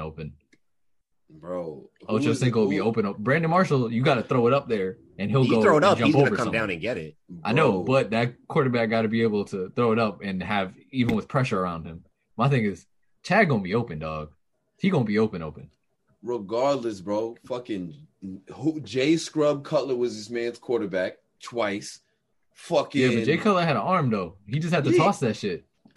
Bro, he was mossing niggas. He had no accuracy. He just threw. That's what I'm saying. Listen, my thing is, I think it's easier to throw a lob up high for a big person to go grab it. Yeah. Like, my thing is, you got to be able to, you still got to deal with just having people in that area. You know what I mean? Like, people are going to be in that area, and there are some big corners. My thing is, Chad will just be like, hey, I got a 10-yard box with no one else around me. I'm here. Just throw it in this vicinity. I'll get there. Yeah. Only time he wasn't open was when he played the Jets. She was crazy. Yeah. Yeah. Well, we spoke about Revis. So yeah, about to say that's that's the thing. Fucking Ocho Cinco has some of the best fucking footwork ever, bro, by anybody. Like it was impeccable. Like, you would just watch videos of this man just fucking toe tapping everything, like moving around, like unmatched. That shit was stupid, bro. We'll never be in the Hall of Fame though, because gave too much head, but that's a whole other conversation. Crazy. It's true. This is true. Hey man, it is what it is. It is what it is. Do you really have any other sports? That's about it for me. I got nothing else. Yankees, Mike Stanton hitting his home runs. My guy Mike. Yeah. Listen, niggas is really. I don't cool. want to talk about it because I talked about it last year and then he got hurt again. But I'm happy for him. And I wish him continued success because I think he gets way too much unnecessary hate. And like your tweet, you're just like, oh, Stanton gets cheers? I thought, he only got boos. Bro, niggas booed him in the first game. I'm like, bro, like, Can we? Well, why are we doing this? Like, that's why I hate. They I hate missed Yankee them. fans. That's because we ain't get to boo him in the year. So it was just for all of the for all the games. Listen, that he you didn't can't play. boo him after what he did in the playoffs. Bro, I'm saying, You bro, can't. that man You put can't. the Come team on. on his You back can't. in the playoffs. He did he was- everything he could. So if you're gonna start the season, you got to give him a chance. Mans was out That here was- putting dents into Petco Park. Like, Yeah, nah, Oh, we was. also made a trade today, so that's cool, I guess. oh yeah, For Odor, yep, Odor, Griffin. nigga that punched Bautista. In the face. Where? Yeah. Who do we trade for him? prospects. Prospect. Oh, Yeah, he wasn't prospects? he's had down years. Like honestly, the Dallas stuff that I follow was talking about it. So like he's had some down years for the Rangers, and I'm pretty sure he's the one who in his MLB contract has horses. Like he got horses as part of his Yeah, contract. niggas had a Nice. down year since he punched Bautista. Wow. Man had They were like he had literally Yep. the article I read went after 2 very, very down years. We- They're like, he might have contemplated retirement, but hey, he has a chance to be an extra infielder for us. So I'm Listen, cool with it. That's listen, some we veteran traded experience. for somebody to I was gonna say combat possibly some this thing. offense at it, because Tyler Wade, Tyler's a bum. Oh my gosh, he's a bum. Listen, we gotta combat for that stable full of guys that throw 98 plus down in he's Tampa, our you know what I'm saying? James Johnson. Is that what it is? Yeah, He's our yep, enforcer. That's it. You know what I'm saying? He's gonna stand right by the bullpen. Oh, he's gonna look weird without the beard. Yeah, no. Ooh. Oh, This yeah, is why the no. Yankees as an organization suck. No, we don't suck. Yes, Justin. they do. Yeah, Well, they do. all right. It's the no fun league. It- All right, it no still is a fun no team. league for the You know what? Yankees. You've heard about the NFTs? Yeah, no fun team. That's what the Yankees are. Every time I Wow. watch a Yankee player take a strike on 3-0, I'm just like, you know what? It's not fun. But I say you better put that We're all- green light on. We're all fans of a conservative team. Wow, Exactly. look We at should be that. ashamed of ourselves. Well, where's Matt? Racism. Because he's the one that's on the far right. We're out He here should be looking proud of like us. Samuel L. Jackson in Django right now, That's hugging right. the Steinbrunners. That's what we are. That's what we are. Not the That's a- Steinbrenners. NASA. Hell Oh, yeah. man. But that's all the sports I got. Yeah, same. I mean, not a whole lot happened in the past week. That's okay. But you know what? A whole lot did happen. The finale of Akame Got Killed. I'm not happy. Not at all. Such a good show. Listen, you're not happy about it. We're gonna talk about it. If you guys have been following along with us, we did episodes 22, 23, and 24 for this week. Finished up the series, and there's a lot of emotions. I'm excited to hear Justin's spoilers ahead. But even for me, as the only one who has seen it so far, there were some things that I forgot. Mhm. But I still very much enjoyed it, and I thought back to the first time I watched it. But you guys can start. Man, it's some old bullshit. Bro, bullshit is an understatement. But and then again, it's like it kind of ended the way that I kind of saw it ending, yo. Like, I don't know. Like, here's the thing, right? Is that I think I personally was fooled on who the protagonist was. And I'm not like getting into summary yet. You know what I'm saying? Said in my notes. That's it, bro. I was just like, yo, this whole time I thought this was a story about fucking how Tatsumi was gonna, bring light to his people and freaking save everybody, and he was gonna, be the strapped protagonist that ends up figuring out at the end. And I mean, he dies. Nah, And that's just you like- know what this really was? Listen, I told y'all were like, yo, Tatsumi. I was like, is Tatsumi? I think it was part 2. I was like, is Tatsumi the main character? You know what Right. this show is? This show is just an anime version of Family Matters. Because you think the show is about hold on. No, go ahead. Because you think the show is about Steve Urkel. Because you only know about Steve Urkel. You're like, oh, Steve Urkel? Oh, yeah. Honestly, when I first, was watching it, I thought it was just a Steve Urkel show. And I was like, wait, he's not the main character? It's about the Winslows? That's pretty much how I felt about this.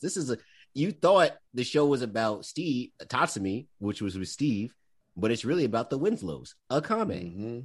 That's Was basically the show not about Akame, just told from the view of Tatsumi? the show was filmed Yeah. in front of a live studio audience, John.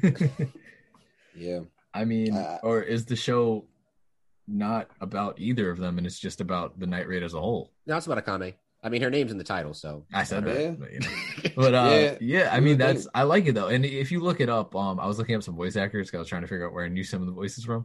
So it points out where they're like on my anime list. It's to do like main characters, Akame, Tatsumi, and then everyone else is just a recurring character. Like that's how they look at it. But yeah, I mean, let's get into it. Well, episode 22. I mean, Kill this is sister. just yeah. But anyways, basically, we get into the main shebang that like Nagenda gives out an agenda to tell niggas like, yo, y'all, we about to go and fuck up the Jaegers, bro. Like that is the goal right now. Like that is the mission. You know what I'm saying? So they basically like all roll out. You know what I'm saying? They get to the point where they're in the capital and what's it call it? I forgot. Was it when we trying to talk about episode 22? You know, I think am I ahead? I'm ahead. A little bit, yeah. Yeah. 22 was straight up Kurome going like, damn, it might be slow for me. I ain't got much time left, so I might as well try to take out my sister one more time. Well, no, Nagenda did. I thought she did give the final order. Yeah, but they didn't act 22. On it. They didn't act on it. Yeah, she was just like, yeah, we're about to go. Yeah, she's basically like, yo, get ready. This is endgame. Yeah, literally. And Kurome sends a coded message out to his sister Akame, and both Wave and Tasumi have to accept this duel.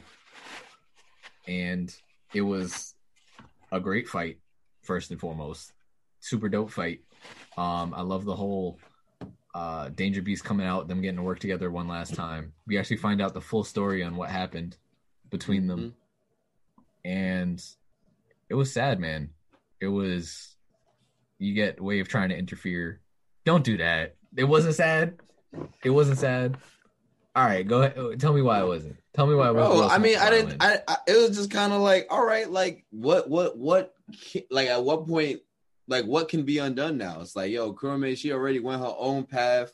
You know what I'm saying? Like, Akame already went her own path. Like, it's like the damage is done. It was like somebody had to die, bro. It was. So that's why I was like, kind of. So if you and Chris had beef and dipped out, it wouldn't be sad if you had to kill Chris? Depends on what we did, bro. It wouldn't be sad. That's not what I asked. It wouldn't be sad if you had to kill Chris. I would personally probably be slightly emotional. But if I'm a cold-hearted killer, slightly, yeah. Because if you a cold-hearted killer, you got to do what you got to do. But see, the sadness kind of wears off, though. She explained it. But you knew this was going to happen. They've been saying we got to kill each other from literally like the first Does that episode. make it less sad? Mm-hmm. Yeah, a little bit, yes. It's like me knowing that Sam Darnold was going to get traded. Yeah, I know he's going to get traded. And when he gets traded, it's sad, but it's not as sad because I knew it was coming. It don't hit you as hard because you expect it. Yeah. So I'm like, all right, when are we going to – all this whole backstory stuff, like, all right, they were separate. They were close. They got separated. They went their own ways. Let's just fight. Like, let's get to this. You're dragging it. Listen, my whole thing was the two things are in the final death scene of Wave literally – one, Kurome having a real friend, and Wave trying to be like, why does it have to end like this? It was like, damn, both our bitches fighting. That's crazy. They was literally on the side. When she actually killed her and she like smiled and stuff, and we were like, I love you before the final duel. My thing was, I was like, damn, like all I'm thinking is when she was talking to Chelsea, and Chelsea was like, I feel so bad, but like your pain is finally going to be over. So that was all I was thinking, where it's like, even though Akame's killing her, they're ending this beef.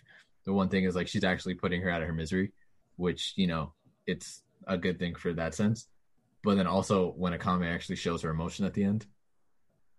Oh yeah, finally letting it out to Tatsuki was sad. That was sad. You hear that scream? I was just like, damn, that is like I am so angry. I am past the point of containing myself. That's years of built up sadness and anger.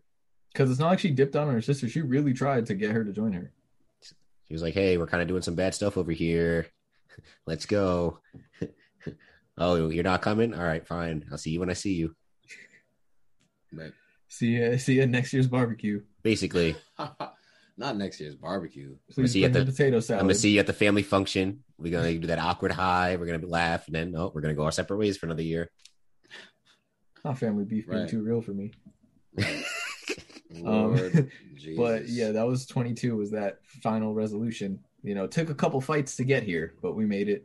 Yeah. And then also we get at the end we get Wave finally reflecting on what he was really doing, what it meant to be a soldier, how what was really going on here. And I feel like it's nice to feel like everyone was rooting for Wave, you know what I mean? And now you're like, all right, that was my guy from the beginning. Yeah. So then Akame straight up goes, yo, if you don't know what you're fighting for, don't get. I like that. Yeah, I like that. If She you don't told that know nigga at he this got- point, yeah. don't even get involved, bro. Don't even pick up She that made some- sword, dog. Yeah, bro. Mhm. That nigga has some soul searching to do. That's And a bar. yeah, real life. All right, so now we get in episode 23, and now what I thought had happened from before is actually happening. If y'all, Yeah. was like, Siege. We storming the Capitol. yeah, Mhm. yeah. No, There's- Capital yeah. Riot, the original To one. freedom. Justin, relax over there to my left before I have to mute you. You know what I'm saying? Censorship. Wow. Yeah. Okay. This man thinks he's the emperor, trying to Yeah. censor the civilians. Yep, and that's basically what was going down, bro. So we get into this episode where they stormed the Capitol. Now they infiltrated that hoe, and Run, who was kind of on the side of justice, but kind of not on the side of justice. He was trying to figure out his own way too. No, Who I was, think he was always on the side of justice. He just wanted to Yeah. do it by the rules. You know He what I wanted to do mean? it his want- own he don't- way. He don't want to kill nobody, and that's what he kind of failed to understand. Is like, yo, the Night Raid didn't want to kill nobody either, but yo, lives had to be lost. You know what I'm saying? Because they, My Niggas friend said, die every I day, used to be B. a teacher. They were like, "What the fuck?"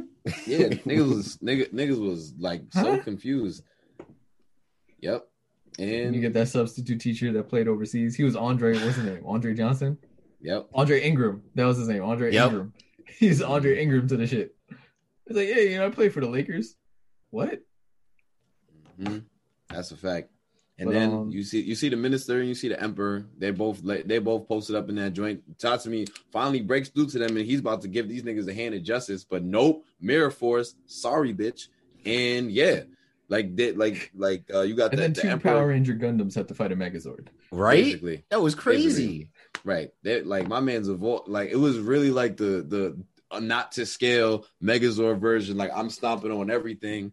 You know, Tatsumi's trying to save the people, trying to convince the emperor basically like, hey, listen to the people. Do you see what kind of madness you causing? You're a child.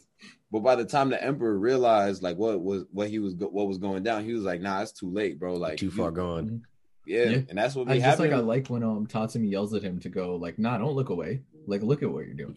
Yep. Fully, No, don't look. Wait, I'm your enemy.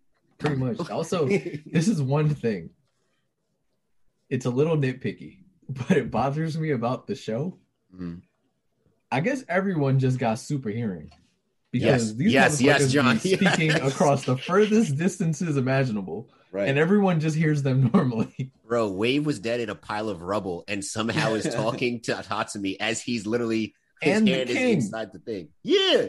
I don't get it.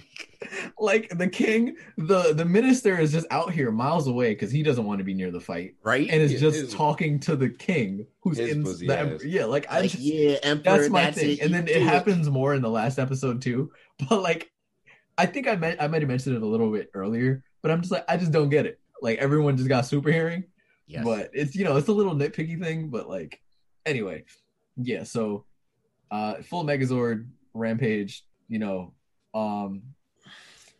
Shit. What's the full Queen of Dragons? Yep. And She was was- crazy. it And then, was- and it then was- Tatsumi's doing his shits. best, like you said, to try and convince him. yep. And then he's almost dying. And here Wave comes. Homie came around. Homie made a decision. Save And- Bull. It was the right one because once Tatsumi took out the sword of Incursio and he unlocked his full power, Yeah, which he reached his final Yeah. form. yeah, I know. And then it was like basically like Zapdos fighting a Megazord at that point, and he pulled up on some shit and Shout out was to fucking Sue. wilding basically. Yeah, Sue was on. Yep, the heart of Sue, bro. I'm telling you, man, when niggas be motivated by their homies, bro, should be wild. The dead homies. Yeah, R.I.P. Um, Sue. Yeah, he listened to his advice, found the weak spot in the Megazord. And Mhm. bro, just the whole thing, like the fact how fucked up he was getting, the evolution to the way now it comes to it, the way he died. Nah, first of all, this is bullshit. That nigga should have died like 12 minutes earlier. How is Okay, he Bulat should have taking... died before too. Think about it. Think about the parallels to Bulat's death. I'm just Bulat saying, you was, take... he was surpassing his limit at that time as well. Sir. This man was out here taking spirit bombs from a Megazoid. Yeah, but that's That's just not the most crazy. indestructible Nah, one. he really was though. That's the Because point of the armor. see, that's I'm confused at the power scaling because in one scene when the Megazoid first goes, it shoots one little light beam, boom, mushroom cloud, Hiroshima, 2.0, right? 2 words you don't want to say in anime discussions because it never ends well is power scaling. Yeah. I thought you were gonna say Hiroshima. I was like, oh. That's 1 word. Oh my God, Justin, you're about to. Where's See, the I'm button? telling you, We bro. need the soundboard, dog. We really need the soundboard. Yeah, today of all days, we need it more than anything. But no, because I'm seeing like he's basically like a whole atomic bomb blowing up half the kingdom, and You it's are on the a same, rampage. The same thing is hitting Incursio right in the chest, and he's just like, Mhm. nah, I got Most this. powerful armor, dog. I put the team on my back though. Facts. Nigga is Greg Jennings. But I mean, hey, I do like that they actually showed the armor getting damaged significantly. Yes. And then Even when the he did fact- the full Incursio, you could see the wings were still damaged and shit. Yep. Bro. I ain't gonna lie. The way that the blood was falling from my son, bro. That shit. I was forgot just he died. Yeah. So you forgot. You forgot. I forgot he died. So it wasn't like a full shock to me. But like when it was happening, I was like, damn, there's mad blood pouring out homie's arms. I was like, there's no way he can survive that. I was like, if he survives this, his power dependent, I'm gonna be tight. It was kind of predictable though, because right before they went into the siege, Nick was like to Kame, yo, don't die. I promise. I'm like, damn. Nah, but niggas always have that combo though. Yeah. Exactly. Niggas always be dying. No, him and Akame have been having that since the first episode. Yeah, so you knew it was. Yeah, they used it one too many. They went to the well one too many times. Yep, that's it. They pulled a Pascal Siakam, used that spin move one too many times in the lane. Bro, and the Niggas way double team was niggas there. just looked at her and just went, damn, I'm sorry. Like I couldn't hold up, keep my promise, bro. That shit made you feel for Akame though. So I was gonna say I want to get more of just direct of what was your reaction. I mean, he was either gonna die there or what's her face was gonna kill him with her thighs. So it was either that he was either dying from the Megazord or dying from the Thunder. He was dying from the Megazord or Snoo, no in between. There was no in between. If he survived that, because as Dead said earlier in the show, she was gonna have to kill him. It was gonna hurt her, but if the entire empire was destroyed, Esdeath could have just kept him as like a pet or whatever. Nah. There's no empire for him to fight against, so it doesn't matter. Like, all right, we out. No one's gonna take you from me, so we gotta live our life. But fundamentally speaking, they're just two different people. Fundamentally speaking. Like that's why I like the conversation that when she ended up dying, like after the fight with her and Akame, that fight was dope as hell. Yeah. That fight was dope as hell. That fight was lit. You know what I'm saying? That lived up to everything. Yep. That lived up to everything that I could have expected from. Yeah. So go ahead. We're going into episode 24 now. All right. Yep. So, go ahead. Yeah. So big time fight between the Akames and the SDEFs. I was feeling some things. I need the tape. I need the tape. I need the tape. But yeah, freaking Akame went all Sasuke. Curse mark. Yep. Curse mark. I wrote it in my notes. I was like, damn. And she sure they were both going Sasuke because this bitch used Planetary Devastation. Basically. I tried to, yeah. That shit was crazy. I thought that was what's his face? When he got the Rinnegan, he was able to use it. I thought that was Pain. Yeah, it was. It was Pain, right? It was Sasuke in the game when he got the Rinnegan. Oh, okay. Yeah. But yeah, they was fighting. They was going ham. Then freaking Esdeath loses it. She cuts off her own arm when she gets sliced up by the cursed sword. Mm-hmm. And she was still out here giving work. Bro. Yeah. It just shows how crazy Esdeath is, bro. Yo, she competitive. She lost the sword and was still giving work. Bro, the using the blood from the arm to blind her. Yes. Like that was like man sneaky. She really said she went because in my head, normally when someone loses the arm, the first thing is whatever power they have, they'll use something to stop the bleeding. So in my head, she was gonna freeze it and be like, all right, we out here. Damn, I was surprised. Like, fuck that. He was like, no, pocket sand.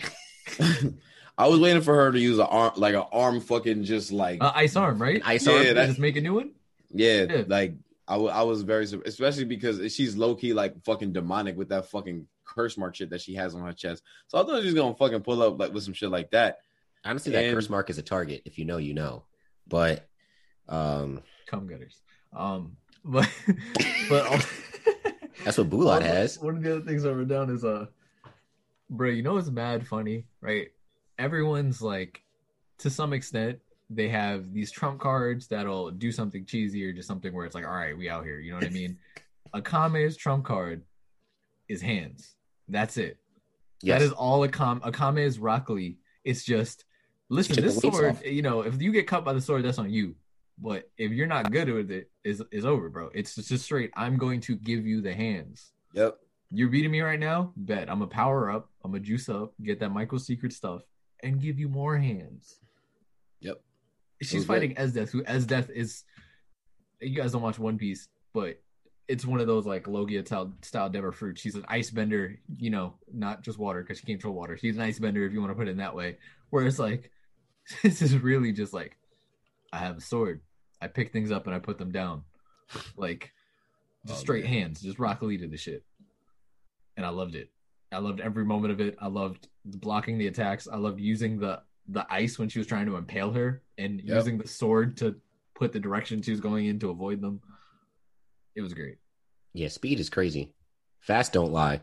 Yeah, bro. She literally kills. dropped. Yeah, I always say speed fucking kills. Word to Cheetah. You know what I'm saying? She really did the Rock Lee shit. Fucking dropped the weights and she just was going crazy. Like, it reminded me a lot. It was so eerily reminiscent of that fucking Gaara and Rock Lee fucking Chunin exam from Naruto. Because she was really using the ice like how Gaara was using the fucking sand Gordon and shit. You know what I'm saying? And then eventually she was just too fucking slow. And then bow, slice you in half. But then even too fucking slow. It was just trying to use the fucking. It was if Rock Lee tried to use. Gaara tried to use Sand Coffin and missed.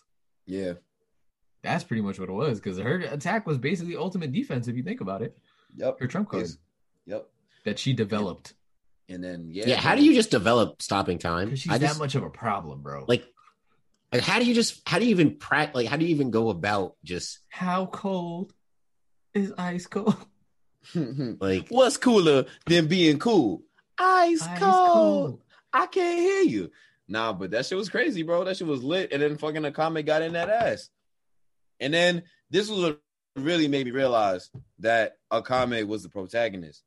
So not Tatsumi dying. Right. It wasn't yeah. It wasn't Tatsumi dying. Well, to the point of Tatsumi dying, I was like, all right, you know what? He is not the protagonist. This is you were saying he might still be the protagonist in this next episode's epilogue. But... right. Imagine, right?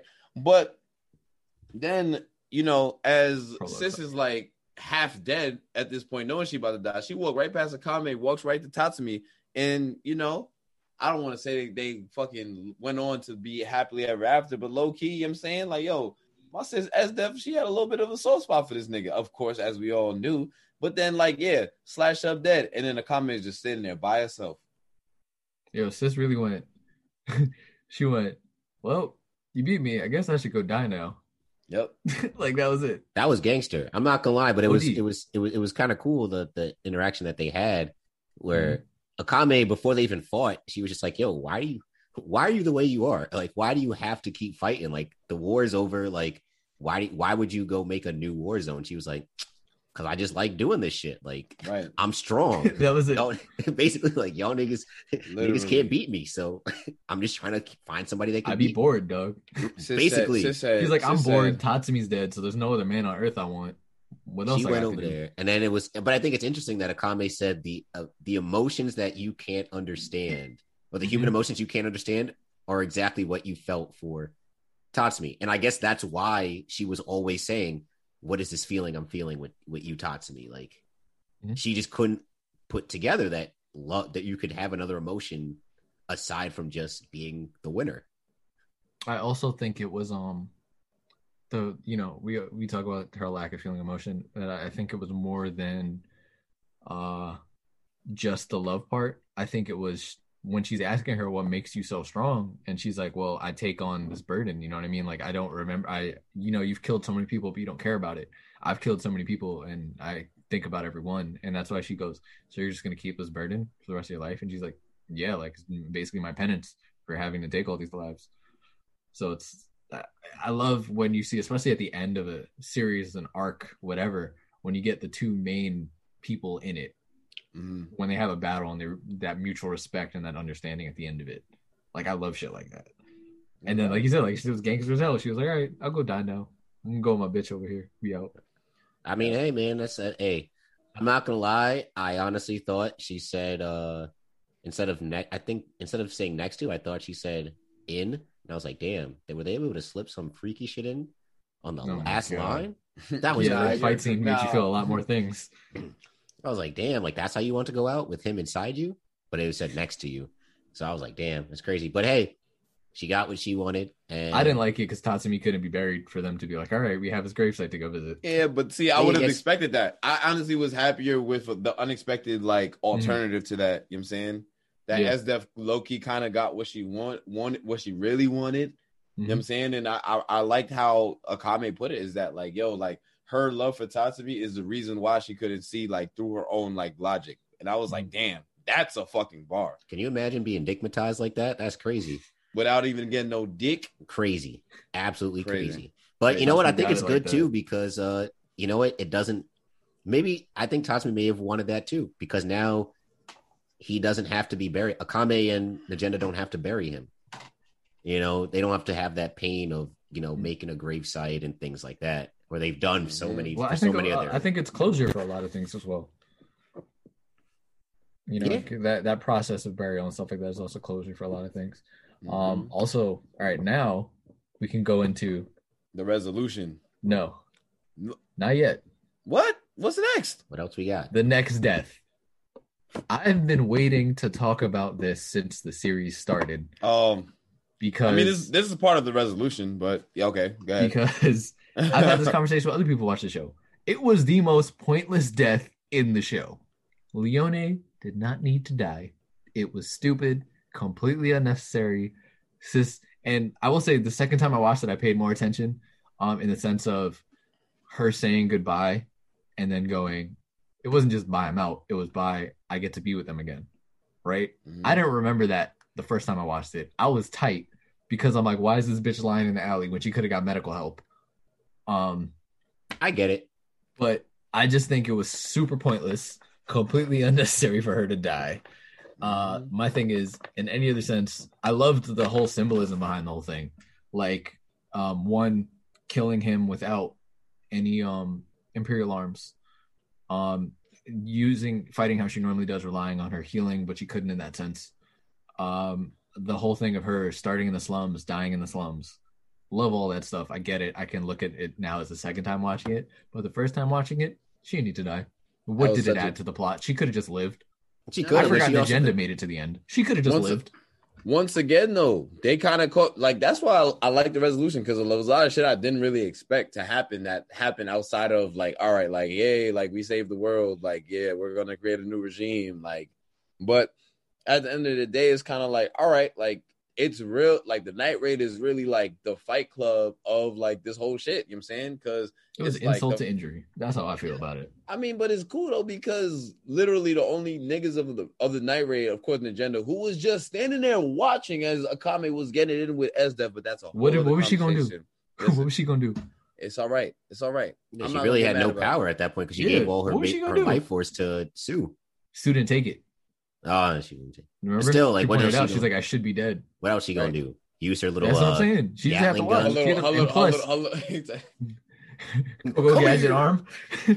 But plus, she also understands her bigger role in this. You know what I mean? Niggas be distractions every day, B. But you know what? She's the orchestrator of this whole shit, so she deserves to live. She needs to be there to help rebuild the nation. You know? Yep.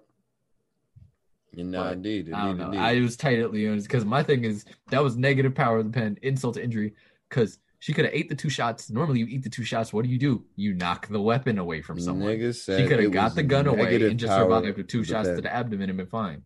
But no, my work wife is so fire. I just had to throw that out there. All right, sorry. Go ahead. Continue. Wait, what did you say? Nah, it's not getting cut. Good. That's fire. That's fine. Nothing. Wow. But yeah. So now we get into the full resolution. The minister got his face smashed in by Leone as her last act, and I loved it. And I love fire the departure. The whole now I can actually appreciate it, but I'm still mad at it. She didn't need to die. The saying goodbye to Akame, her whole thing, and then now it's where do we go from here? We're rebuilding the nation. They got the goals that they wanted to. Also, Wave and Run getting to be a part of it. Honestly, I would watch a spinoff of Wave. Nah, I would be with it. Yeah, I mean, yeah, he's like what bitches is coming after Wave? None. That's the whole. No, that was I like, don't know how they would fun. do it, but I'm saying I would watch a show with Wave. That's like half that's the like fun.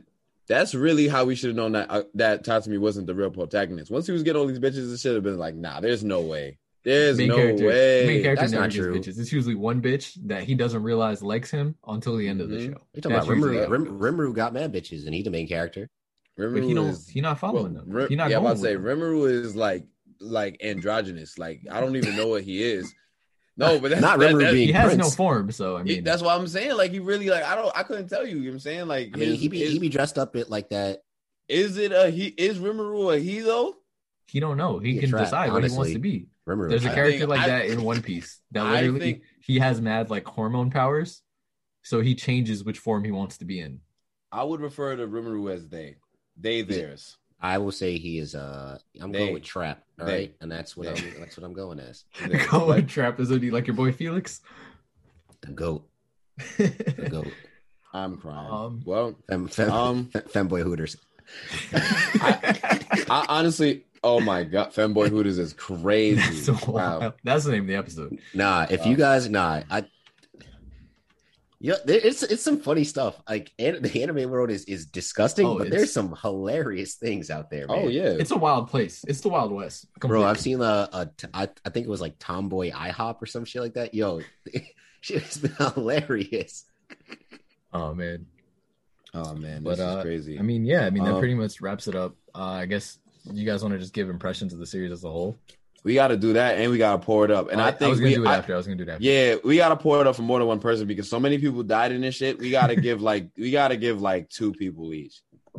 That's fine. I like that. But all right, so I'll start with my impression. I thought it was valid, yo. Like for something that was so violent and something that had a lot of death and a lot of like building in terms of within a very short time. Yeah, in 26 episodes. You know what I'm saying, like it definitely I enjoyed it and I definitely would recommend it. Like especially if you like a Game of Thronesy kind of like like person. You know what I'm saying, like it's definitely like the attraction that you build to the characters in such a short time, like yo, like Bulat was that nigga for like 7 episodes and then he died. You know what I'm saying? Like, but you remember him because his impact is felt throughout the rest of the show because Tatsumi gets in Curcio. You know what I'm saying? So it's like, I don't know. I definitely would recommend it. I did enjoy it. And yeah, that was my overall impression of it. You know what I'm saying? It had everything that I like. It had plot, it had character development, it had good fight scenes, and yeah. So Justin. Yeah, no, this was a good show. Liked it. Was not prepared for all the deaths, but you gotta get over it. Niggas die every day. I thought it was pretty sad. Gotta keep you on your toes. It does. I thought the saddest part of the whole show was at the end when the new kingdom delivers the gold to Tatsumi's village, and he was like, "Yeah, like Tatsumi did it. This is the most gold we ever got. Hopefully, let's prepare a big celebration for not only Tatsumi but the 2 other people." I was like, "Oh no, they don't know. they don't. Oh no." I won't tell them. I'm about to say, I'm surprised the agenda ain't wasn't there to like say the news or some shit, or maybe a I comment. feel like that's something that Kame would do while she wanders. Yeah, that is true. She gonna be wandering a lot, but it's okay.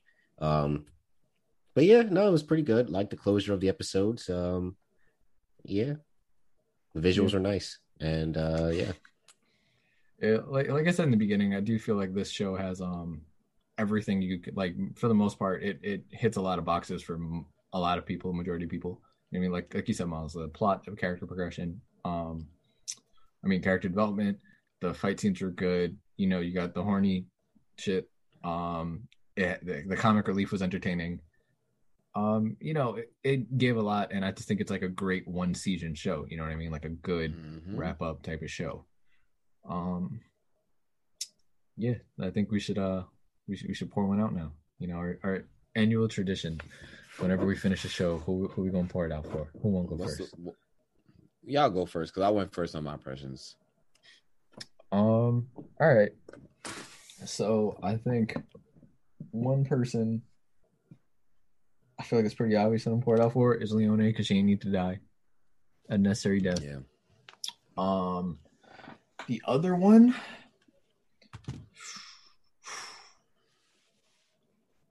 I want to say Akame. Because she's had to watch everyone around her die on multiple occasions. She's had to carry the burden of not only the murders, but also having to carry on the wishes of those who died repeatedly. She had to kill her own sister. She's lived a hard life through the entire thing. You know, it's taken from her village and raised as an assassin. Getting separated from her sister. And then, you know, it's nice that she had a resolution, but it also sucks that she couldn't enjoy it with the people around her that she wanted there. So I feel like I gotta pour that second one out for Akame. You know, sometimes the burden's harder on the ones left alive than the ones who died. You know, their fight is over. Boo. Yeah, you like that corny shit? With his fake ass deep shit. Like now.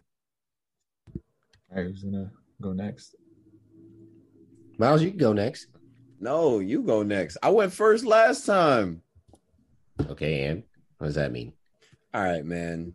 Fine. Since you want me to go first, so bad. You're actually going second. So. Oh.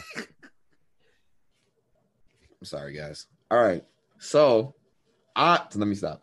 Nah, but real life. Oh shit, my fucking AirPod flew out. Technical difficulties on this end. This is why Justin should have went before me.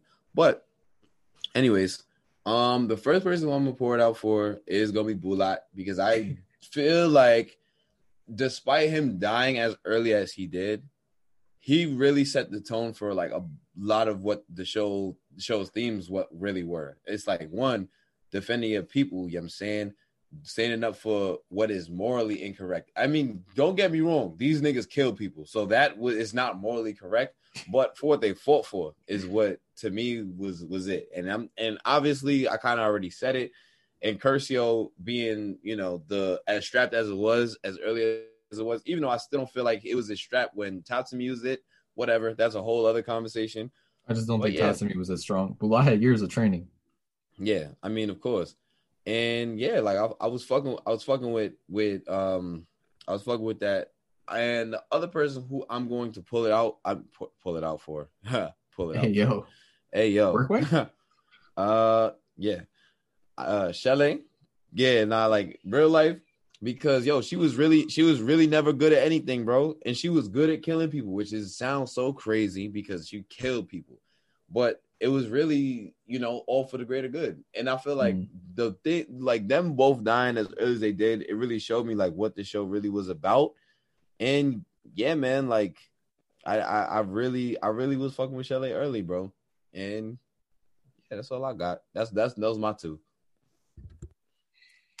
Well, I was gonna do Bulat, but since he took it, I'll just replace him. My two, pointed out, Esdeath and mine, and Esdeath, because she was the most problematic. She was a problem child, out here giving hints to everybody, mad strong. Some people in the pod don't think power is sexy. They're afraid of strong women. That's not true at all. They're afraid of strong women, but it's okay. I love them enough for all of them. So yeah, man, setting false narratives about the podcast, crazy. Continue. Yeah, it's okay. And then ended up being with the one she loved at the end, so that was kind of cool. And then mine out here, also a problem with the gun with Pumpkin. And her I like her character development, just coming back, evolving from the who's this nigga Tatsumi? He ain't really one of us. He not a killer like that, for real. He don't understand. He don't know what it feels like to come from the gutter, get out the mud. But nah, Tatsumi ended up doing Tatsumi things, changed her whole perspective. Now she was out here busting it down, for my boy at the end. Too bad she died though. R.I.P. the mines. She went, we're a bunch of African Americans and Mark, but I'm rocking with Mark because Mark's rocking with us. That's a fact. So yeah, bro, we all killers and we got this country bumpkin ass motherfucker. Pouring one out for both of Tatsumi's hoes. Tatsumi had more than those two though. Heaux. I'm about to say, what in the episode 22, Leon was out here trying to. Leon's been out. Leon was the first one. She was the first one on it. Chelsea was the wild card. Damn. We knew mine, the seeds were going to get sown. Leona was like it off rip. Chelsea was the one who was like, no, I'm fucking with him too. And you had Bulat. Facts. Damn, my son Tasmi really had everybody on lock, bro. Everybody. Talk about sauce. Except for Nintendo. That's what I'm saying. Now he's dead, right? But now everybody else who loved him was dead too. So That's either true. he's in a harem with all of them, or they're fighting over him. Oh, he in a harem. I don't think so. Yeah. It's like that. No, it's it's like that TikTok that I showed you guys a few weeks ago with the dude with the Justin Timberlake song where he like it shows like a whole bunch of different characters from Yes. yeah, I don't know how to describe Fifth it. but- Raikage. We know you're Yeah, listening. Fifth Raikage guy. Not yeah. for nothing. I want to talk to him and see if I can get him to be on the pod. That'd be dope. I would love to pick his brain and figure out how. He also likes sports So yeah, and he has a good eye for stuff in anime too. So stuff. Yeah. yeah, stuff. One of these days, I'm just gonna come and just drop a whole bomb on you guys. about You should go just- play Genshin Impact. That's what you should do. I feel like that would be the perfect game for you. Go look that up and then we'll get back to me. Anyway, It's called Genshin. Genshin Impact. Yeah, I Genshin. feel like that's pretty much it for us here. I'm gonna take a week to decide on what we're gonna do next because the original things that I wanted to do next, I heard a lot of reasons why we shouldn't. I give Uh, examples fine. every week, and they get tossed to the wayside. Yeah, you don't That's count. fine. Just I like how do- Ruben always comes at you whenever you tweet anything. Same shit. Haters. Yeah, so we're gonna take a week.